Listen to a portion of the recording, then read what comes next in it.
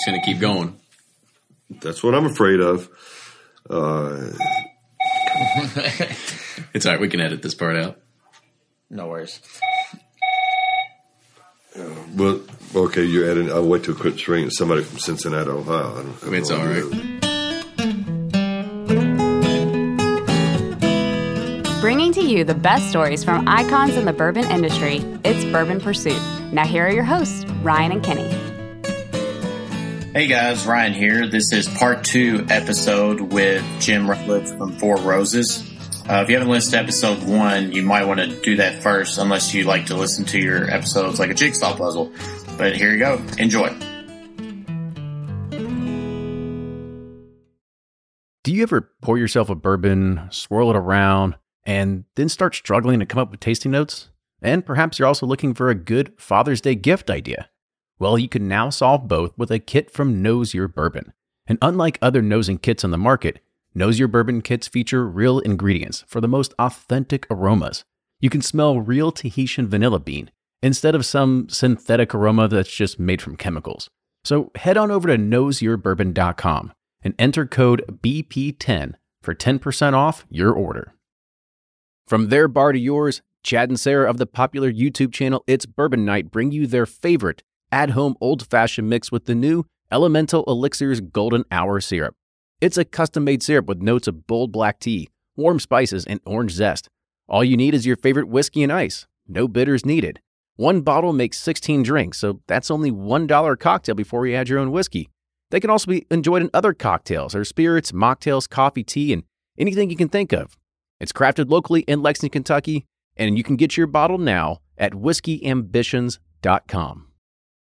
And they're off for another Give 270 2020 Unicorn Raffle. Your $20 ticket gives you not one, but 2 chances to win from our lineup of 20 Woodford Reserve treasures, including the grand prize, the rarest unicorn yet, the Woodford Reserve Kentucky Derby 150 Baccarat Edition. Only 150 bottles were made and is just like the one the Derby winning owner receives. Quit horsing around and get your $20 tickets now at give270.org. Charitable Gaming License ORG 0002703. Ed Bly and Rising Tide Spirits are back again with a new release of Old Stubborn Bourbon. And this release of Old Stubborn is a premium hand marriage of 10, 11, and 12-year cask strength, barely filtered pot still bourbon. It comes in at a staggering 123.8 proof. And the flavoring grain for this one, which the last one was wheated, but this time it's now rye. Rich, sweet, and bold with a long finish that's sure to be another eye-opener. You can order online at Sealbox or thebourbonconcierge.com, and you can even purchase in person at Revival Vintage Spirits, and even now with very few select stores in Kentucky. You can get it now while you can, but be sure to do it because it's not going to last long.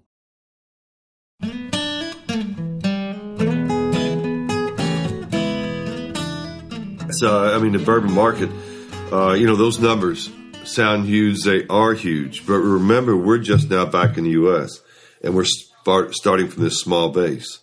Now, these huge numbers might be a very small percentage with the giants in the industry. Mm-hmm. But that just means that we have that much further to grow. It's more opportunities. And it's going to keep on. Yeah. And I guess so. What are you most excited for in the future of what's going to happen with Four Roses with this bourbon boom that is happening? Well, we're going to have to get through a tight stretch 2 or 3 years from now. We're going to be pretty tight inventory wise. Yeah.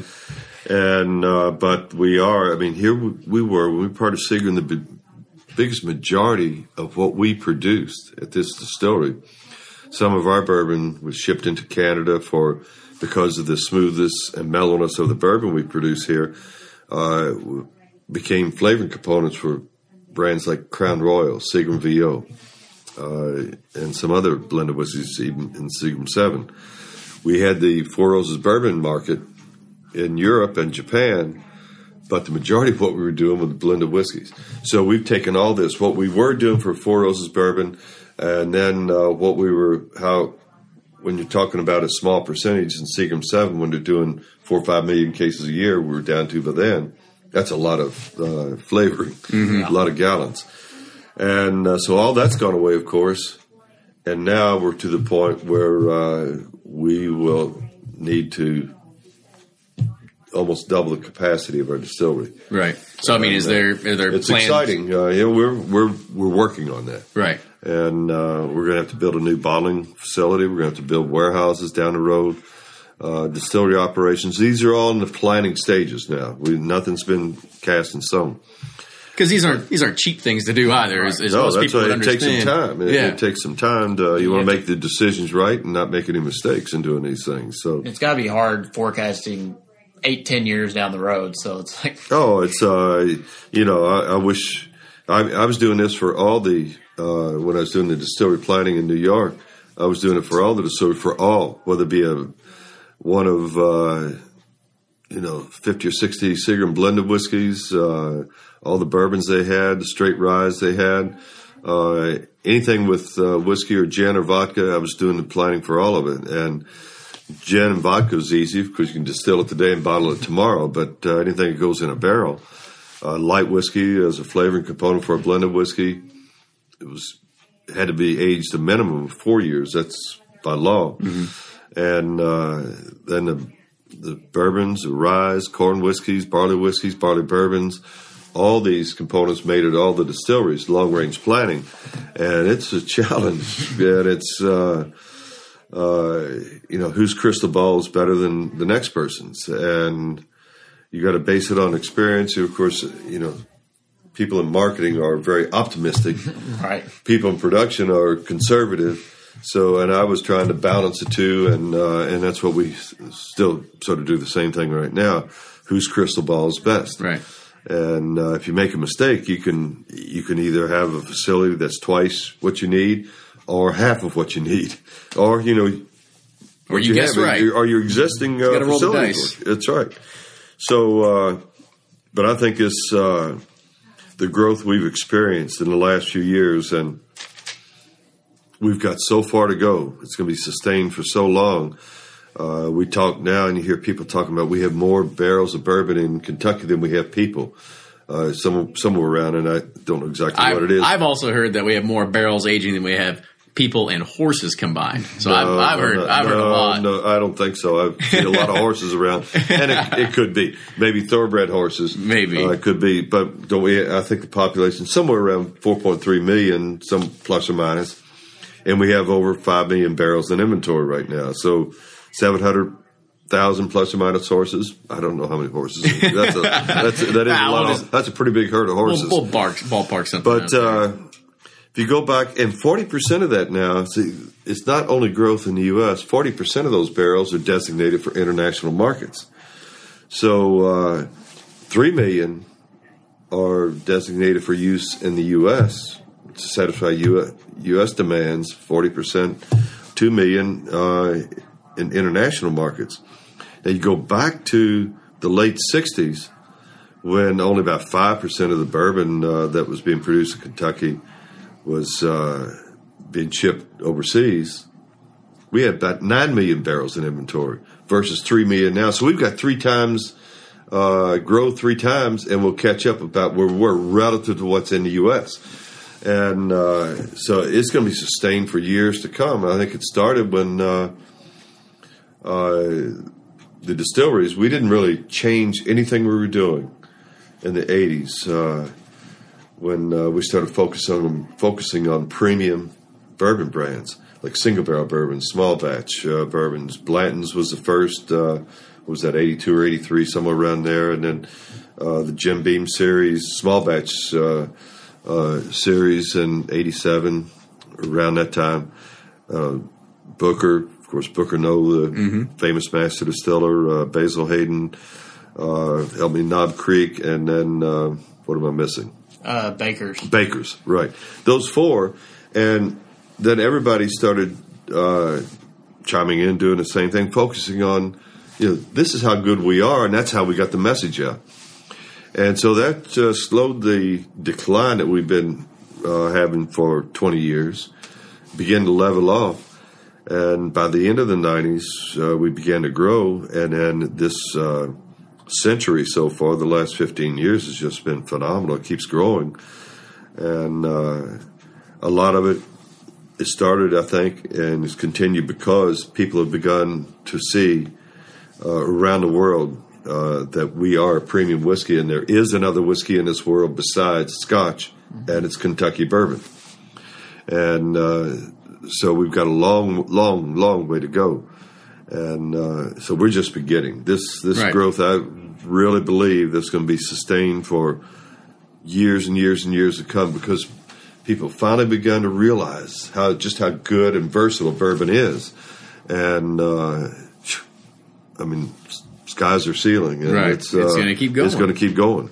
Well, so let's talk about maybe some of the experiences you had, right? I guess so. You've traveled a lot with when you were at Seagram's. You are now, I guess, any master distiller is almost considered like an international celebrity, right? So you travel the world. You kind of see these things. Do you have any kind of stories or experiences of like the best place you visited or anything like that?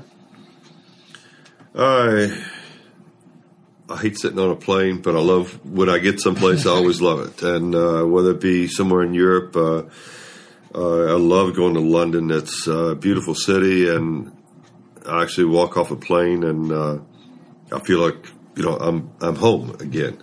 You feel like Heathrow's home? Every time I'm there, not Heathrow.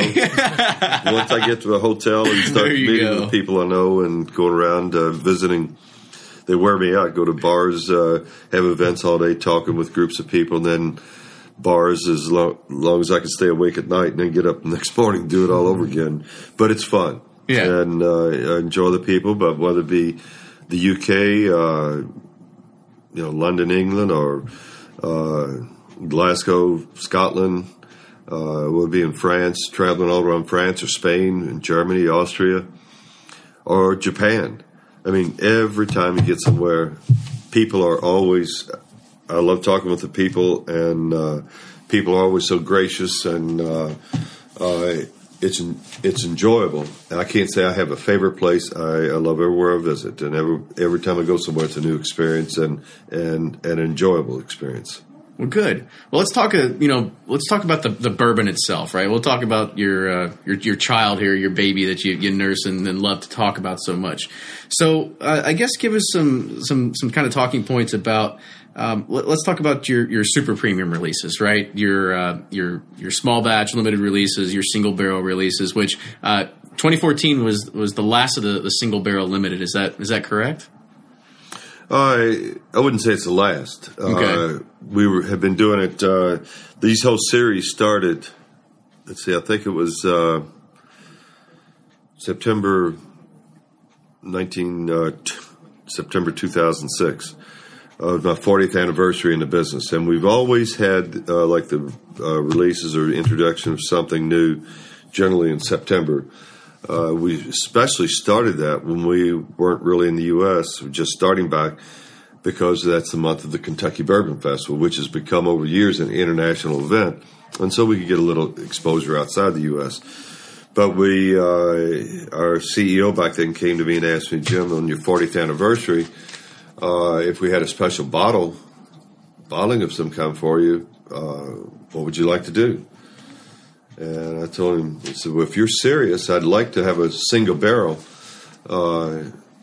selection. I'll pick select the recipe we use, the barrels we use for this, and we'll dump the barrels and bottle them. Of course, if we dump and bottle them, it's going to have charcoal in it. But I was already immediately thinking way ahead. I don't want to chill filter or anything. Mm-hmm. And so that gave me some negotiating room. One of the quality manager back then from with Kirin in Tokyo, from Tokyo, he was dead set against that. And we had some go around. I said, all right, we just won't do anything. And the CEO said, we'll do that. And we'll have a single barrel.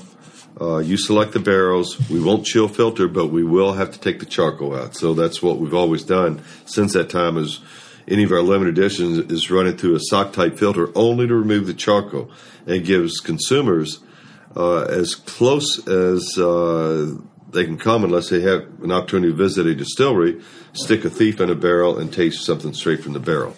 Because all we're going to do is take the charcoal out. So that started the whole limited edition series. That was in 2006. 2008, we started the first, what we call now, limited edition small batch. It was the Mirage book then. Marriage. Yeah, it was. That's one of the reasons we changed the name. Yeah, is that most people got it wrong. In fact, we had our CEO asked me to write a press release for the release of Marriage, and he wanted to read it first, and I'm glad he did, because I was writing Mirage like it's not really there. You need one of those things that when you look in like the encyclopedia or Wikipedia, it has like how to actually say it, like on the label or something. The pronunciation. Yeah. But it makes sense to change the label. Most people call it marriage because mariage was the French spelling of marriage without one of the R's. A lot of people call it Meritage, like a wine. But my favorite was Mirage, like it's not really there. We had a 2008 solid. And 2009 Marriage, and then we changed it to what it was then. We just changed and started calling it what it is, the limited edition small batch. So that changed with their 2010 limited edition small batch, which was one of my favorite all time. That and the 2013 limited edition small batch.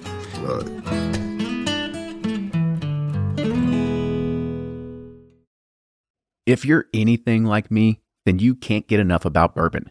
And that's why I'm a subscriber to Bourbon Plus magazine. Bourbon Plus is a quarterly publication that tells the stories from the heart of bourbon, the farmers who grow the grain, the distillers who labor over the process, and the people like you and me who raise their glasses to celebrate it all.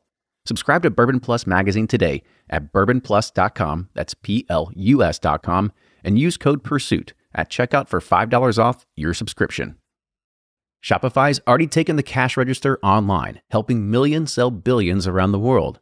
But did you know that Shopify can do the same thing at your retail store? Give your point-of-sale system a serious upgrade with Shopify. Shopify's point-of-sale is your command center for your retail store. From accepting payments to managing inventory, Shopify has everything you need to sell in person. And with Shopify, you get a powerhouse selling partner that effortlessly unites your in-person and online sales into one source of truth. Track every sale across your business in one place and know exactly what's in stock. Connect with customers in-line and online. Shopify helps you drive store traffic with plug-and-play tools built for marketing campaigns, from TikTok to Instagram and beyond. And get hardware that fits your business. Take payments by smartphone. Transform your tablet into a point-of-sale system, or use Shopify's point-of-sale Go mobile device for a battle-tested solution. Plus, Shopify's award-winning 24/7 help is there to support your success every step of the way. Do retail right with Shopify.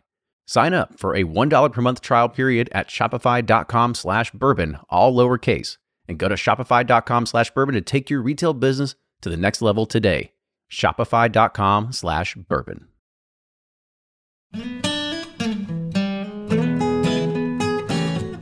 So what goes into the process of selecting something that's just going to be a regular small batch versus something that's going to be one of the limited editions, right? Is there something that's discernible, or is it higher age statements? Is it just your palate that chooses it? One of the reasons with our 10 recipes, we're very unique in that. That was started back in the Seagram years in the late 40s. Consistency is in our industry from bottling run to bottling run is totally impossible to be achieved. Every barrel's different. Every barrel's going to have its own fingerprint of flavor. So whether you're going to dump 10 barrels or 100 or 1,000, if you're dumping 100 barrels for a bottling run, if you got 100 variables, how are you going to be able to make it taste exactly like it did the previous bottling? And the answer is you don't. There's always going to be, but that's part of the art of the industry.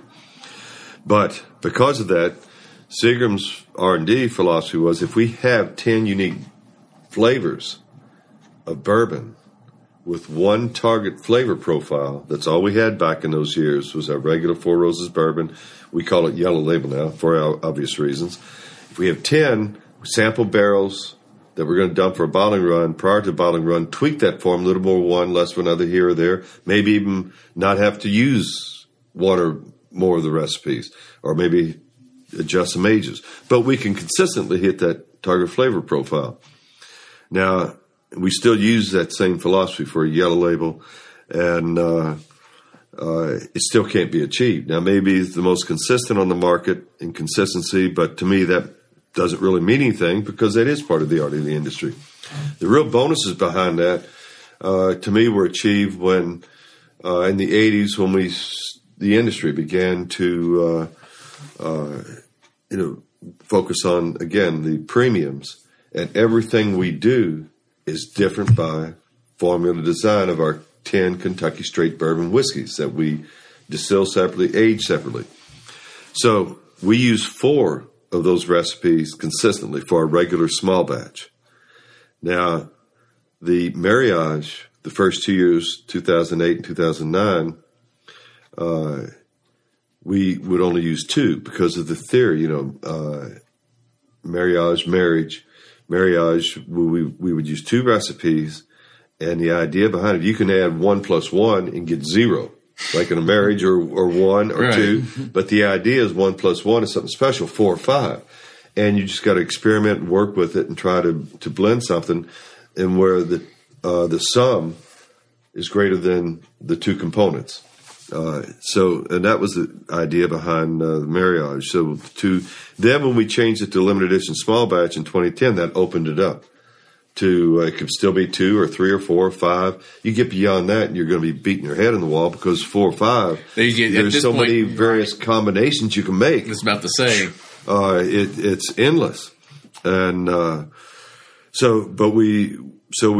the limited editions, we want them to be older, a little bit older. Now, we don't put barrels away. We won't, never have done it. We won't do it. We will not fill a barrel today and say we're going to age this 12 or 13 or 15 or 20 years, because too often what's in the barrel when it becomes old gets too woody and harsh, and it takes on too many tannins. You just don't know when that's going to happen. So the barrels, we put away every year extra barrels. And when we find barrels when we start survey sampling one lot of bourbon for us is 8 of our fermenters. It's going to be about 285 barrels we barrel every day, Monday through Friday. And when we find something that's maturing slowly, getting better with age, we'll put a hold on it. Do not use for anything. That's the ones that become older age. They earn their way into these extra years of age. And that's what we try to use, whether it be a limited edition single barrel or a limited edition small batch. And so it's they're older. Then we start looking at evaluating lots, and we might decide, we want to use 4 this time or 2 this year. It's coming up. It's going to be a very good year, I think, in 2015. We use 3 of our recipes. And but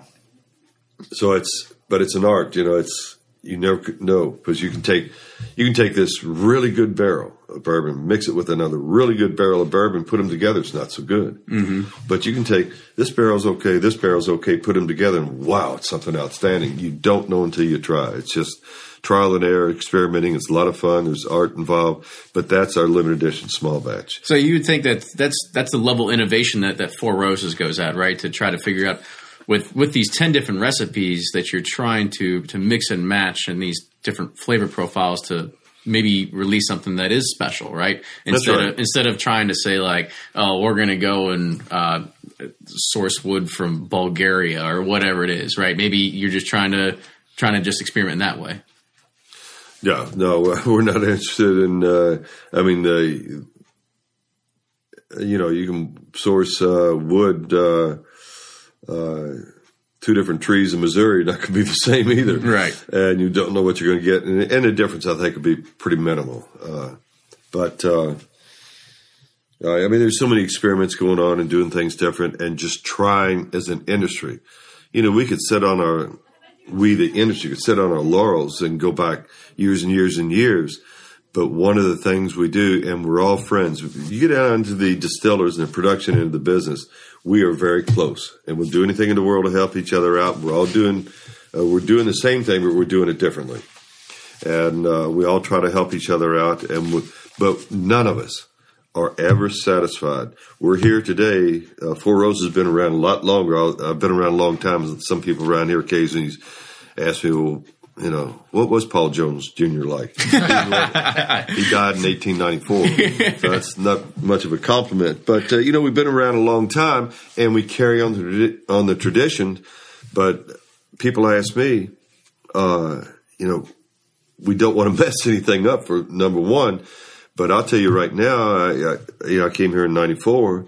If we're not better today than we were in 2002 or 1994 or 4 or 5 years ago, somebody else ought to be doing it. You're never satisfied. Always doing something better, getting better with time. That's just the way of life, and that's the way it is. And we're all doing that.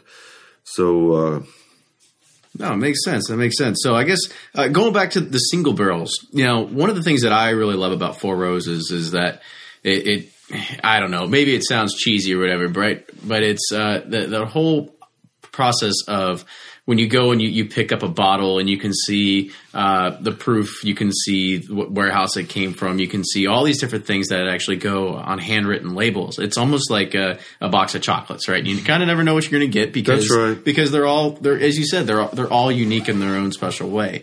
Now, do you think that's a special characteristic that what makes Four Roses so unique in being able to provide a bourbon like that? Oh, absolutely. With the 10 recipes that we age, and then, of course, let's just take one of our recipes.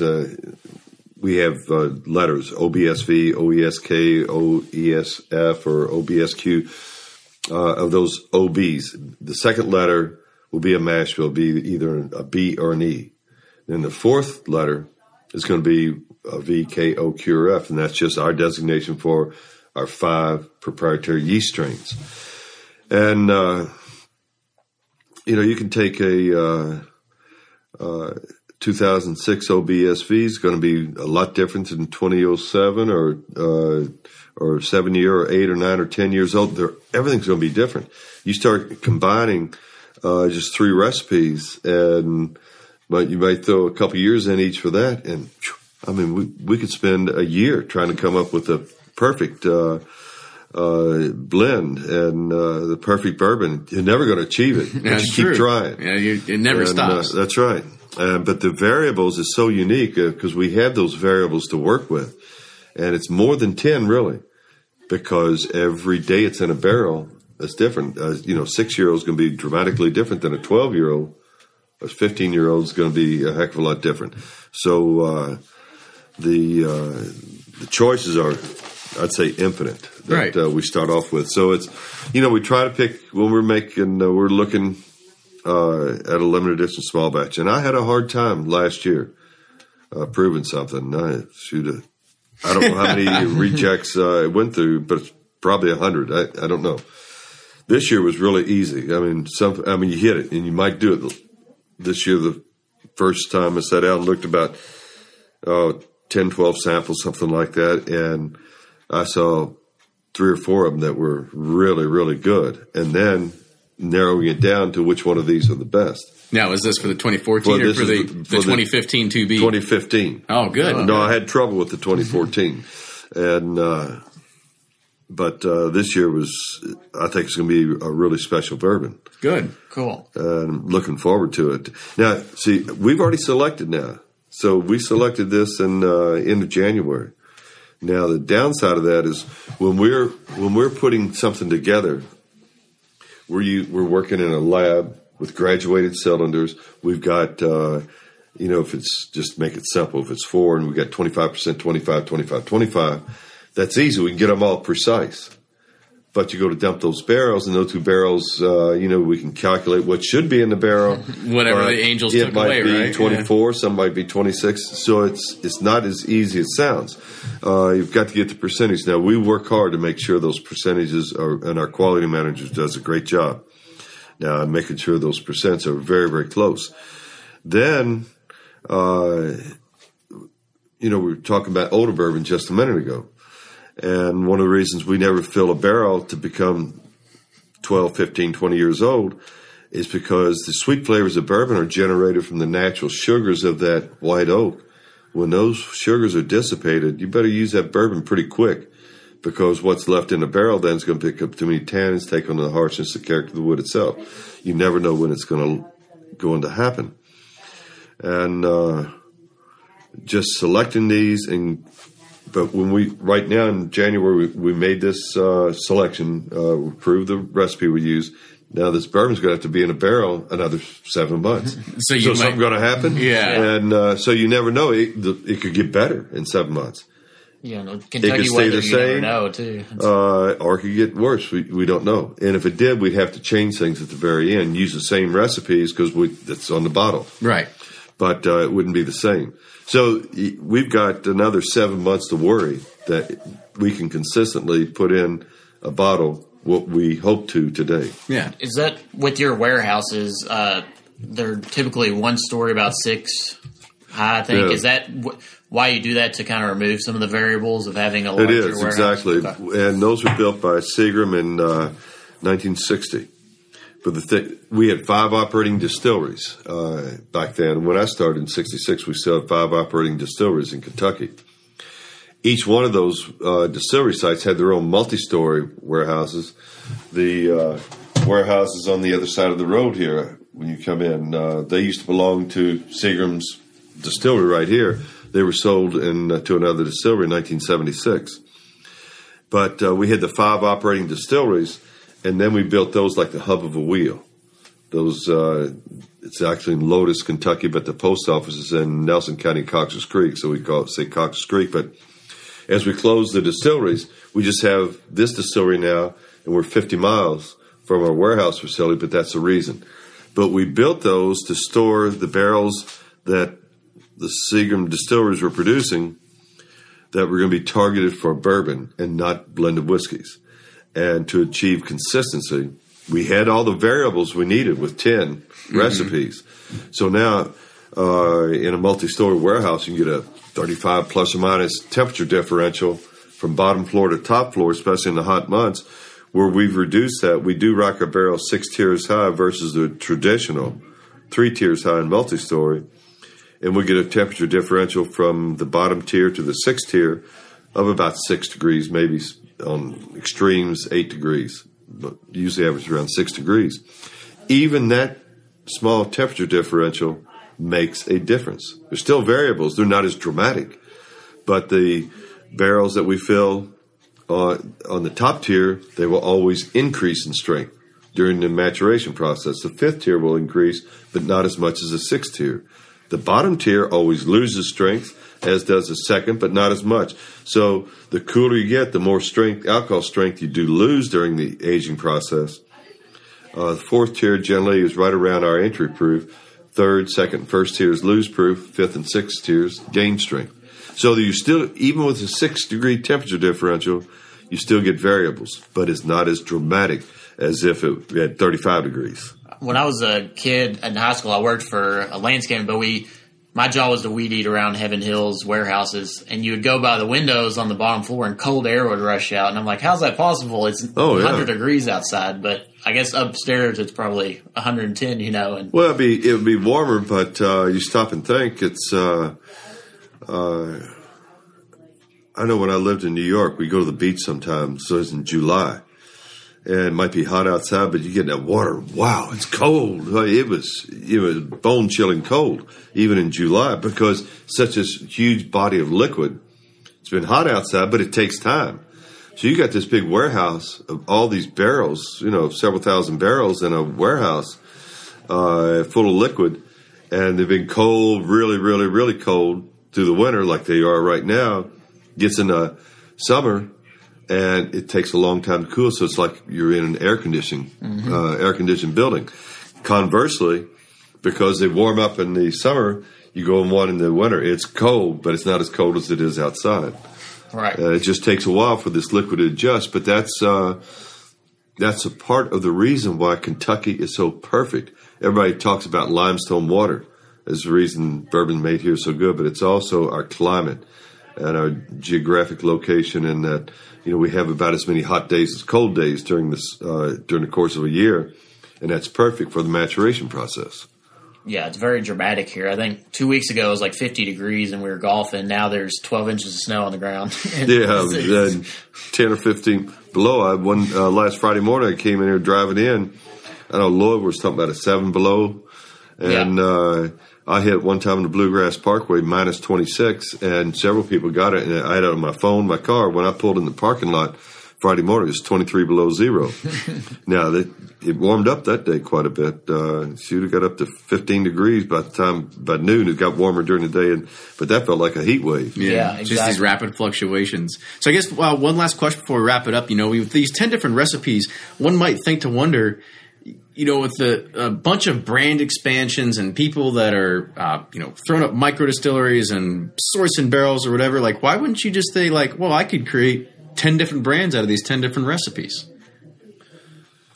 And we could do 100 or 1,000, but whatever. Now, when we first came back to the U.S., we've been gone a long time. We've been the number one selling bourbon, as we talked a long time ago, 30s, 40s, 50s, but we went away. The blended whiskey really destroyed our name. And all the debates I had through the years with Seagram, I didn't disagree with him. I just, in one respect, but that didn't make any difference. I still want to bring our bourbon back home. And I used to argue, all we have to do is find a way to get people to try our bourbon. They never would agree, but that's why we started the single barrel.